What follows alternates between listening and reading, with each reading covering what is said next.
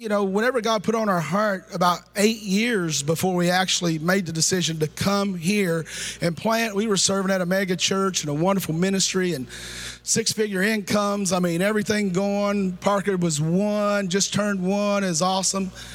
And God said a few months prior that it was time to go. And through that process, not really wanting to leave the nest of where we were, it was comfortable.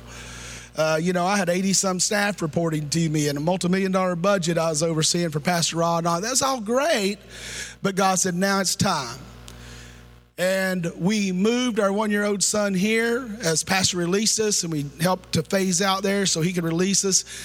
And we just took our savings account and a step of faith and sowed a big seed there and came here and rented a facility for over $3,000 a month on Alexandria Drive. And I got into more of the detail of that story last week. You can get the podcast from last week and check it out.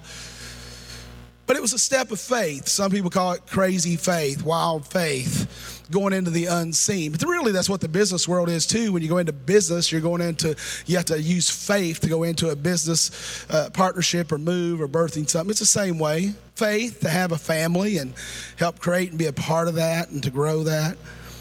But as you see that journey and you watch it, and I've watched this journey with this church existing from nothing, whenever we sowed a $5,000 seed when we left World Harvest to come here in a church that Pastor Rod said, wow, they sowed this kind of seed in a church that doesn't exist yet. That tells you God's getting ready to do great things.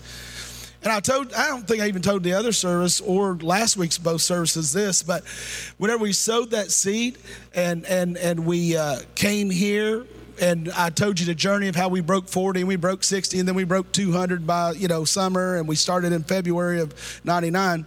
But out of that $5,000 seed, within a 12-month period of opening the doors of Bethel, we had over a $500,000 income for the first year of this ministry. What new church does that? 100-fold blessing on that seed sown. And God said, I'm just continually blessing this ministry. So we're just a seed. God just planted a seed and put on our heart to be here. And it's never been under that. And we're just a young church. I think there was one $50,000 gift during the year. But other than that, it was just new people coming and tithing and giving.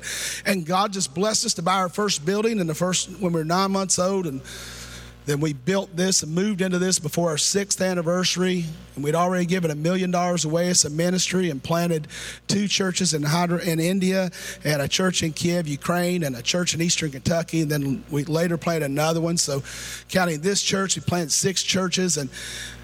But the reality is, and moving into this 52,000 square foot facility on 19 acres, 100,000 an acre, and the pressure of building a $7.8 million project with a little 5-year-old toddler church. But to not get distracted, to stay after the pattern, stay for the reason, for the season, why we're here, why we exist, and to keep moving forward. It's pretty crazy when you think about that and how you're doing that at 5, and some of the things we've done at 7, and some things we've done at 9 and 10, but we're just 18 years old. We're not a second generation church, a third or a fourth or a fifth generation church. We're a first generation church. Can you imagine what lies ahead of us? You guys like me, I'm 55, so I don't know how some of y'all are. Man, to be 18 again and know what I know now, right? Don't we always say that? Oh, if I could just be 18 again and know what I know now. Just think about it. We get to know what Jesus knew. We get to know what the King of Kings knows. We get to receive downloads and to take steps of faith with him and for him. And whenever we begin to think about first and how important first are, we can remember the first African-American Major League Baseball player, or I can, being a baseball coach and a player and all that. I never had to look up who the second one was. His name was Larry Doby. But I know Jackie Robinson, right? He's famous, and you understand the first. I know that whenever we talk about going to the moon, I don't know who the group that was second was. Actually, I wrote it down. The second one to take a lunar launch or to walk on the moon or be at the moon was a lunar landing. Actually, was Pete Conrad and Alan Bean.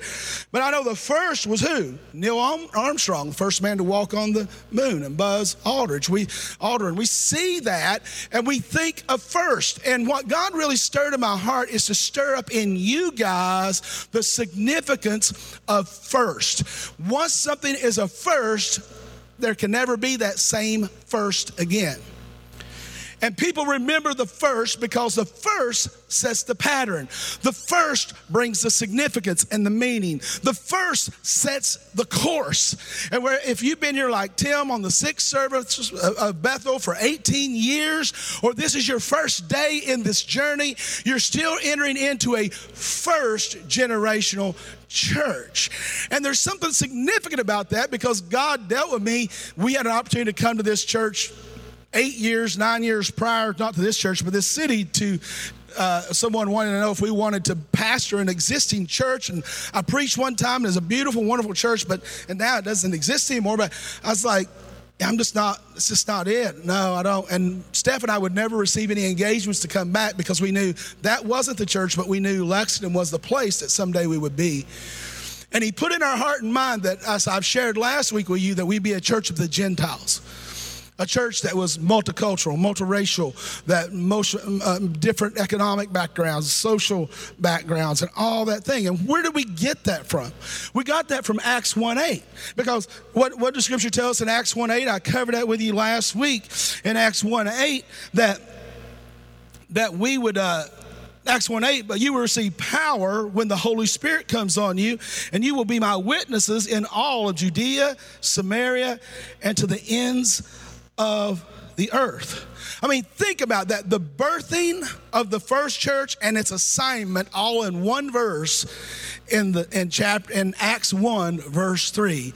Jesus said that when the Holy Spirit comes upon you, you will do what? Be my witnesses. You will go forth. And it was very interesting. He said, in Judea, Samaria, and the uttermost parts of the world. Why is that very Jerusalem, Judea, Samaria, and parts of Samaria, Judea, Samaria, and the uttermost parts of the world? Why is that significant? Because each one of those were different kinds of people groups. There were different cultures and settlements and different religious point of views and different socioeconomic and political scenes. And Jesus specifically named these different areas so that they wouldn't get locked into just one people group, and one thing. You see, Jesus said in Matthew 16, verse 18, he said, upon this rock I will build your church, their church. No, he said, I will build my church. And what I want you to realize is this isn't Dalton's and it isn't yours. We are part of the bride of Christ. We are part of what? His church. It's his kingdom. And what I really want to get in your heart today is that the greatest ministry ever put on this planet to bring forth the pattern of God's will in the earth, which is to establish his kingdom on this earth, is church planting. And from Acts 1:3 all the way through Acts 28, the last chapter of the Bible, of Acts, the book of Acts, it talks about the main thrust is the kingdom of God, establishing the kingdom of God in this earth. And whenever we begin to understand that his will is what? They asked Jesus how to pray. Well, here's how you pray. Thy kingdom come, thy will be done, where on earth as it is in heaven. We are preparing for his second coming. We're preparing to reign here 1,000 years. We're preparing to have a new heaven and a new earth. But the main thing is you're preparing for forever. You're preparing for eternity. And the enemy would love to get you to focus on what you feel right now, what you felt at yesterday or 10 years ago, what you're fearing in the future, what things could be or should have been. He wants to distract you so he can discourage you to get you to depart the faith. And what is the faith? The faith is knowing and trusting in God. Faith is the substance of things hoped for, the evidence of things what? Not seen. It's reaching into the unseen realm where everything was first begun, and pulling out of that meaning and pulling out of that understanding and trusting God to bring it forth in your now, in your presence. And that's what Bethel has been. God said, I want this to be a church that is a generational church, multi-generational, multicultural church. I want this to be a church that is birthed in my image and likeness in the pattern of the first church in the book of Acts, the first century church. He said, I want this to be a church where you raise up a generation of faith. I mean, you would think moving here, just a young couple, moving here, planting a church and signing a $30-some thousand contract by faith with no income and putting $60,000 of our savings in it and signing it over to a non-for-profit that we don't own it, we don't have control of it, and just saying, God, we plan on this thing going way beyond us for multiple generations. We're all in. What do you need? What do you want? And then to just humbly see God have us in about 9 months, 8 months, break 200 on Sunday morning attendance in an old bingo hall, and to break 100 and average 170 on a Thursday night midweek, and to buy a $1.2 million building when you're 9 months old. And I'm not talking about money. I'll tell you this is the kind of church, if you're new here, anybody that's a little older probably remembers Y2K. Anybody wave if you remember that, older folks like me. Oh, the world's coming to an end. The digits, the computers, they can't handle triple digits, whatever it is. So I'm watching this stuff, and I'm seeing these people, get your, beanie weenies that last forever and put them in your basement, and we're selling they're still trying to sell the same packets of food that they were trying to sell back then, right? 17 years ago. And my spirit, I can't tell you why, my spirit got violent. I got angry. I was mad. Steph said, what are you mad at? I said, I'm mad at this stupid idea that we got to be living in fear of a new millennium. I mean, 2000, we get to usher in a new millennium. Man, we're going to be able to usher in new amazing things. We're stepping into unknown territory, and they're wanting people to hide in their basement. And she said, well, we had a New Year's Eve service last year. It's our second year in existence. Are we going to still have a New Year's Eve service? I said, blank yes. And I've been known to say it here. You better believe it. I came too far. We came too far. We've invested too much. I'm not going to worry about some little silly tech guy that's trying to get some attention. Greater is he who is in me than he who is in IBM or Apple. Love them, use them. I'm a Mac guy, but I love them and all that, but they're not my God. And we had our very first service in our new building. To us, it was new, on Clays Mill Road. And we had over 250 people. I think it's like packed, 270 people. And we ushered in. I said, if you don't even come if you don't want to go after midnight. We're going from 9 o'clock till I don't know, but it'll be after midnight. And we were dancing and praising and shouting in the new millennium in that building. And people thought we were, church lots were pretty vacant that night. But we were crazy enough to believe and to know and to trust God. And that's what you're a part of. You're a part of a legacy of faith. You're part of a legacy of putting God first. You're part of a legacy of worshipers, true worshipers in spirit and truth. You're part of a legacy of people who love you as you are, not as you should be or could be. And whenever we begin to understand that we're part of a legacy of people, and we're established, it's not just for us, but for the next generation. It's a pattern, like in the book of Acts. It's a pattern. God said, you'll be a city on a hill. And that's one of the reasons that video is about almost 12 years old, or about 12 years old. But we got that out of Matthew 5, verse 14. You are a light. You are the light, not a light. You are the light of the world. A city that is set on a hill cannot be hidden.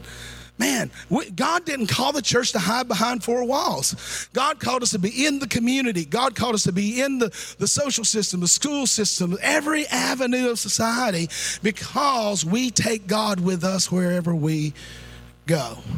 And we're the kind of church that wants to pattern ourselves after the church in the book of Acts. Now, not only was the book of Acts an amazing church that it went across all kinds of lines as far as race and gender and all these things, but what I really want you to get out of it is It's the most concrete, lasting ministry that continues the original mandate of Jesus to build his church, to plant his church.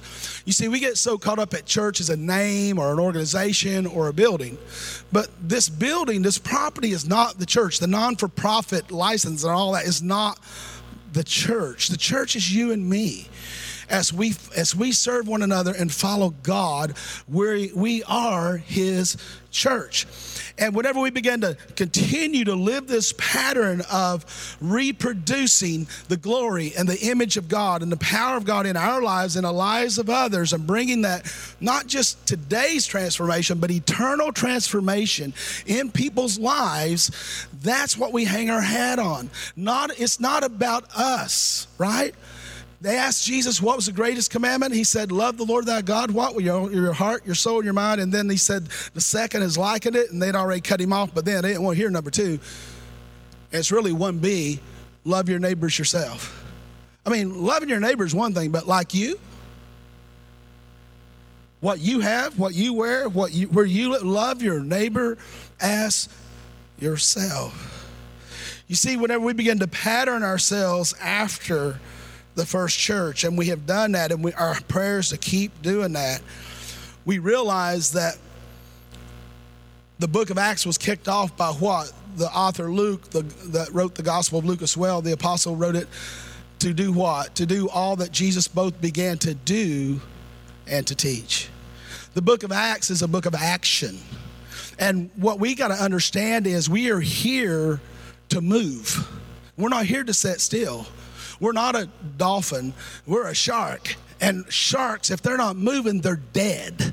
And we go into murky places that you can't even see and understand and give it a go. I mean, one of my most favorite scriptures is Luke chapter 5. And in Luke chapter 5, Jesus has just started his ministry, it's rocking, and he comes up to the Sea of Galilee, and the fishermen had just, they've been fishing all night and they hadn't caught anything. And he comes up and a crowd's following him, and there's already a crowd there. Some historians say there could have been 5,000 little boats that would fit 4 to 5 to 8 men in to fish. And he comes up on all these boats, and a lot of them had cleaned their nets and already headed toward the house. And he comes up to Peter, he comes up to Simon, the Bible says. And his name's Simon Bar-Jonah. Simon means one who hears. Jonah is a dove, represents the Holy Spirit, one who hears the Spirit of the Lord, right? Simon Bar-Jonah.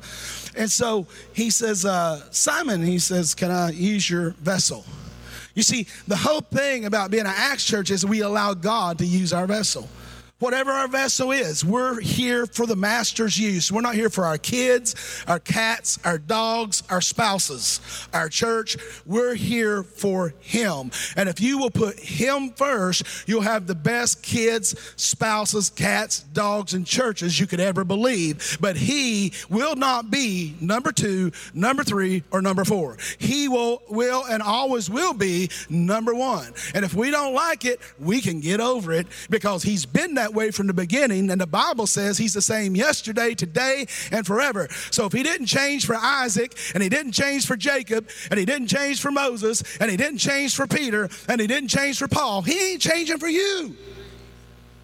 Somehow we kind of think we're the ones that can change God. No, we're here to be transformed into image and likeness of him, not vice versa.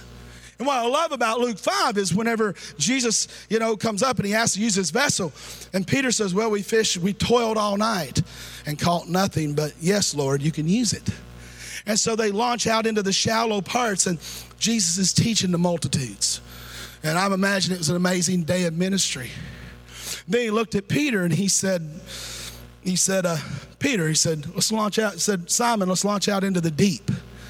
Whoa, wait a minute. 2 big things happened here. We'll launch out into the deep. What do you mean, Master? But Master, we've toiled all night and caught nothing.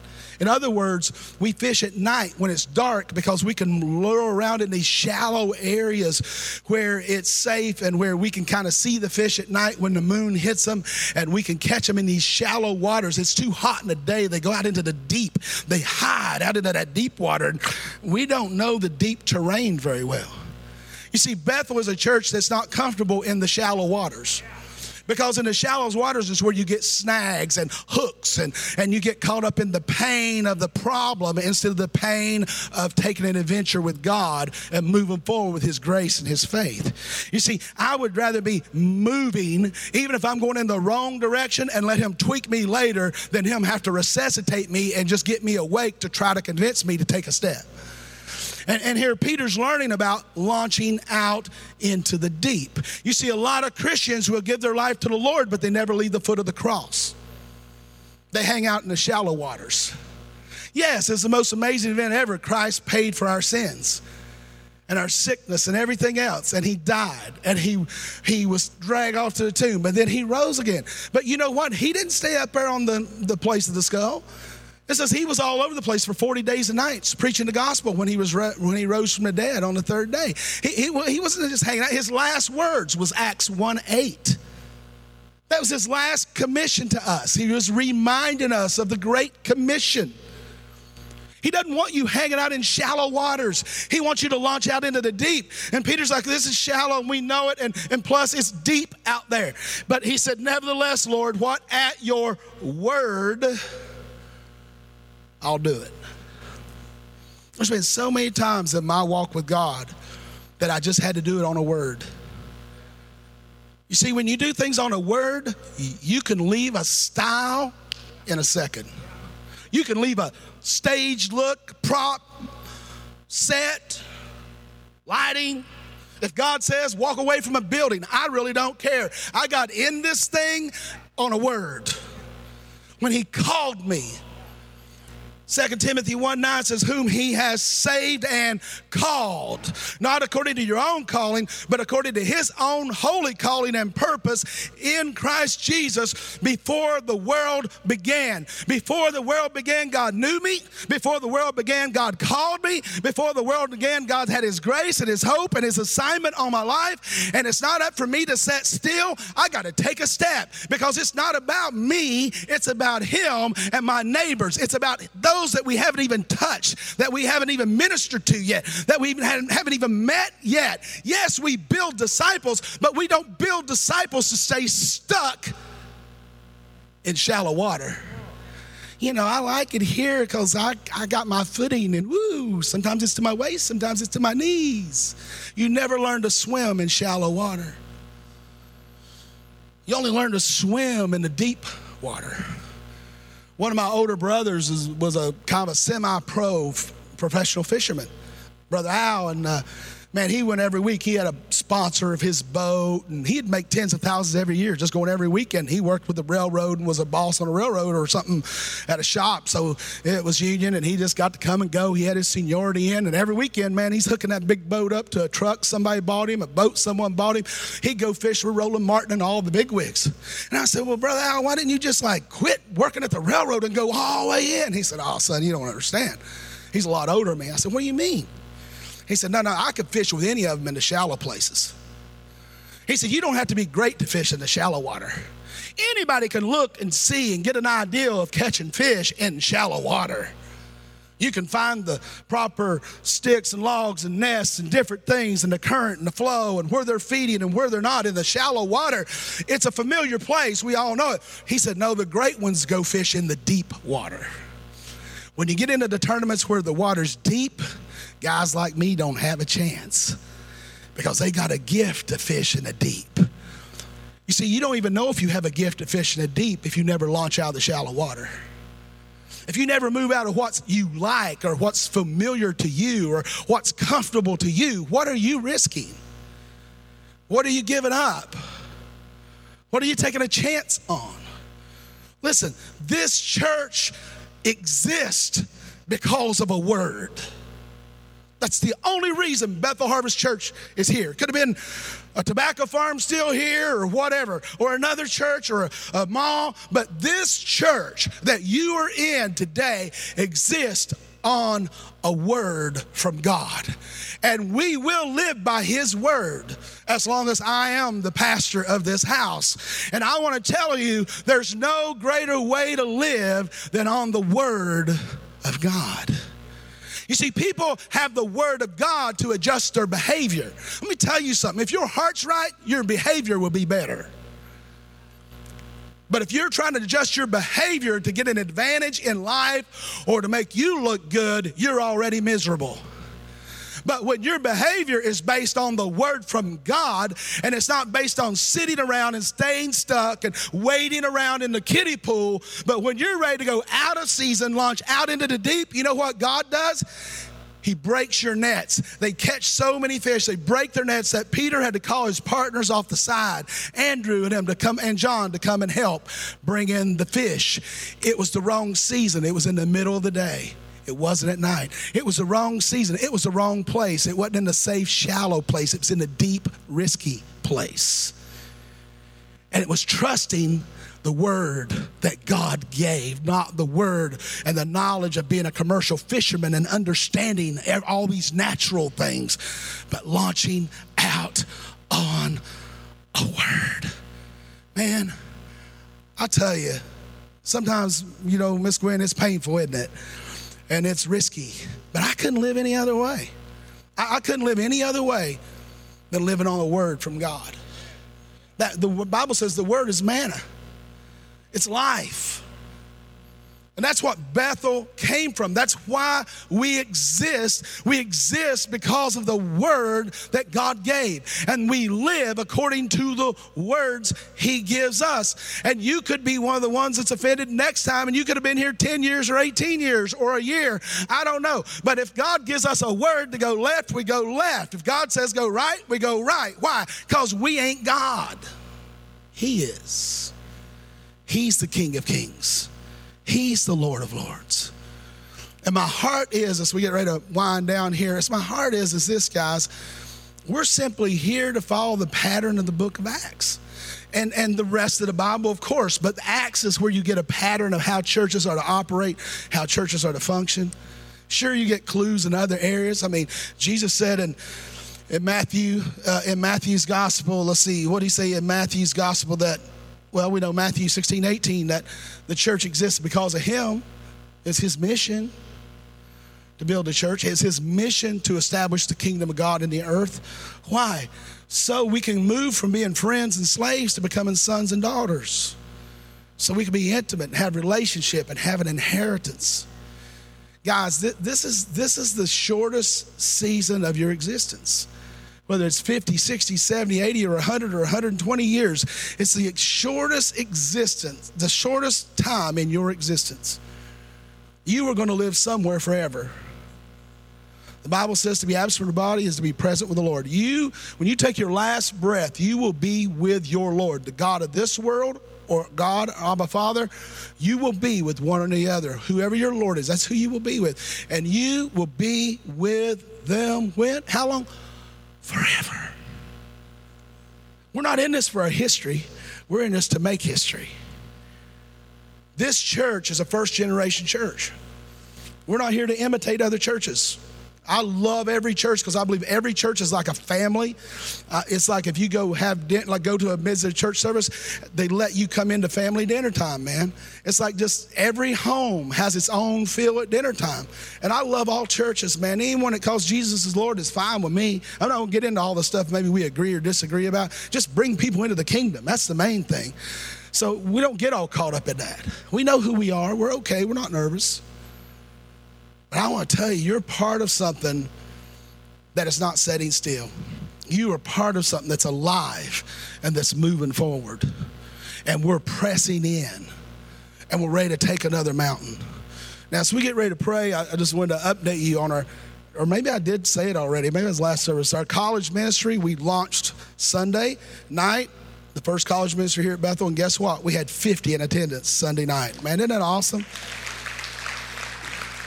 And like I told them, you're the first. We've been believing for years. We did this building to have this area years ago, so we could have a college ministry, and now you're it. You're the first. What's so cool about that, you are part of an 18-year-old living organism, spiritual organism that God has brought into existence through his word. And you get to help shape the next generation and even the generation after that. You are the generation that sets the standard.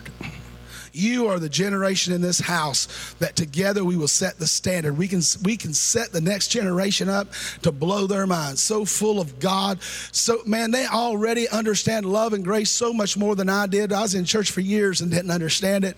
It's just amazing how you can go for decades and not understand God's love, God's grace, and all those things. But this generation is getting to learn it firsthand. I want to challenge you guys as we just get ready to pray right now. And I know I went a little long. Today's been a little long. We're usually out by now, but I'm so passionate about this. And each service has been a little different. You can get the podcast and get a little different one each time. But I want you to realize you're special. You're unique. Don't let anyone tell you how you should be and who you should be. Listen to God. Listen to the Holy Spirit. Listen to leadership as we do it together. Man, I have people come and go. I don't get offended if people leave Bethel. That breaks my heart when they hurt Bethel, but Bethel's not mine, it's God's. I love them when they come back even the second and third time, because I realize that all of this is bigger than them, it's bigger than me. My goal is that it goes on for multiple generations until Christ comes. Our heart is to have multiple locations around the city and even in other states. So it's just not about us. It's about God, and it's about others. And you are in a special season, in a special place. And God set you up to launch out into the deep, to leave the shallow waters, the familiar waters, and take a step. How you take a step? Well, we have our Belong classes that are going on right now. Next Sunday during the second service, you can come to a Belong class and find out how to become very involved here at the church. You can begin volunteering immediately. Now, there's certain areas of ministry you got to be deeper in our membership and stuff, but lots of things you can still do just by coming. Why? We believe in action. We believe in getting people busy, man. We build relationship. I find out what you're really like when I'm cleaning the fish beside you. That's when I really find out what you're like. Not what you tell me, but what you do. And the same with me. But there's so many opportunities here at Bethel, whether it's parking lot ministry or connect groups, small groups all over the community. There's just so much we do.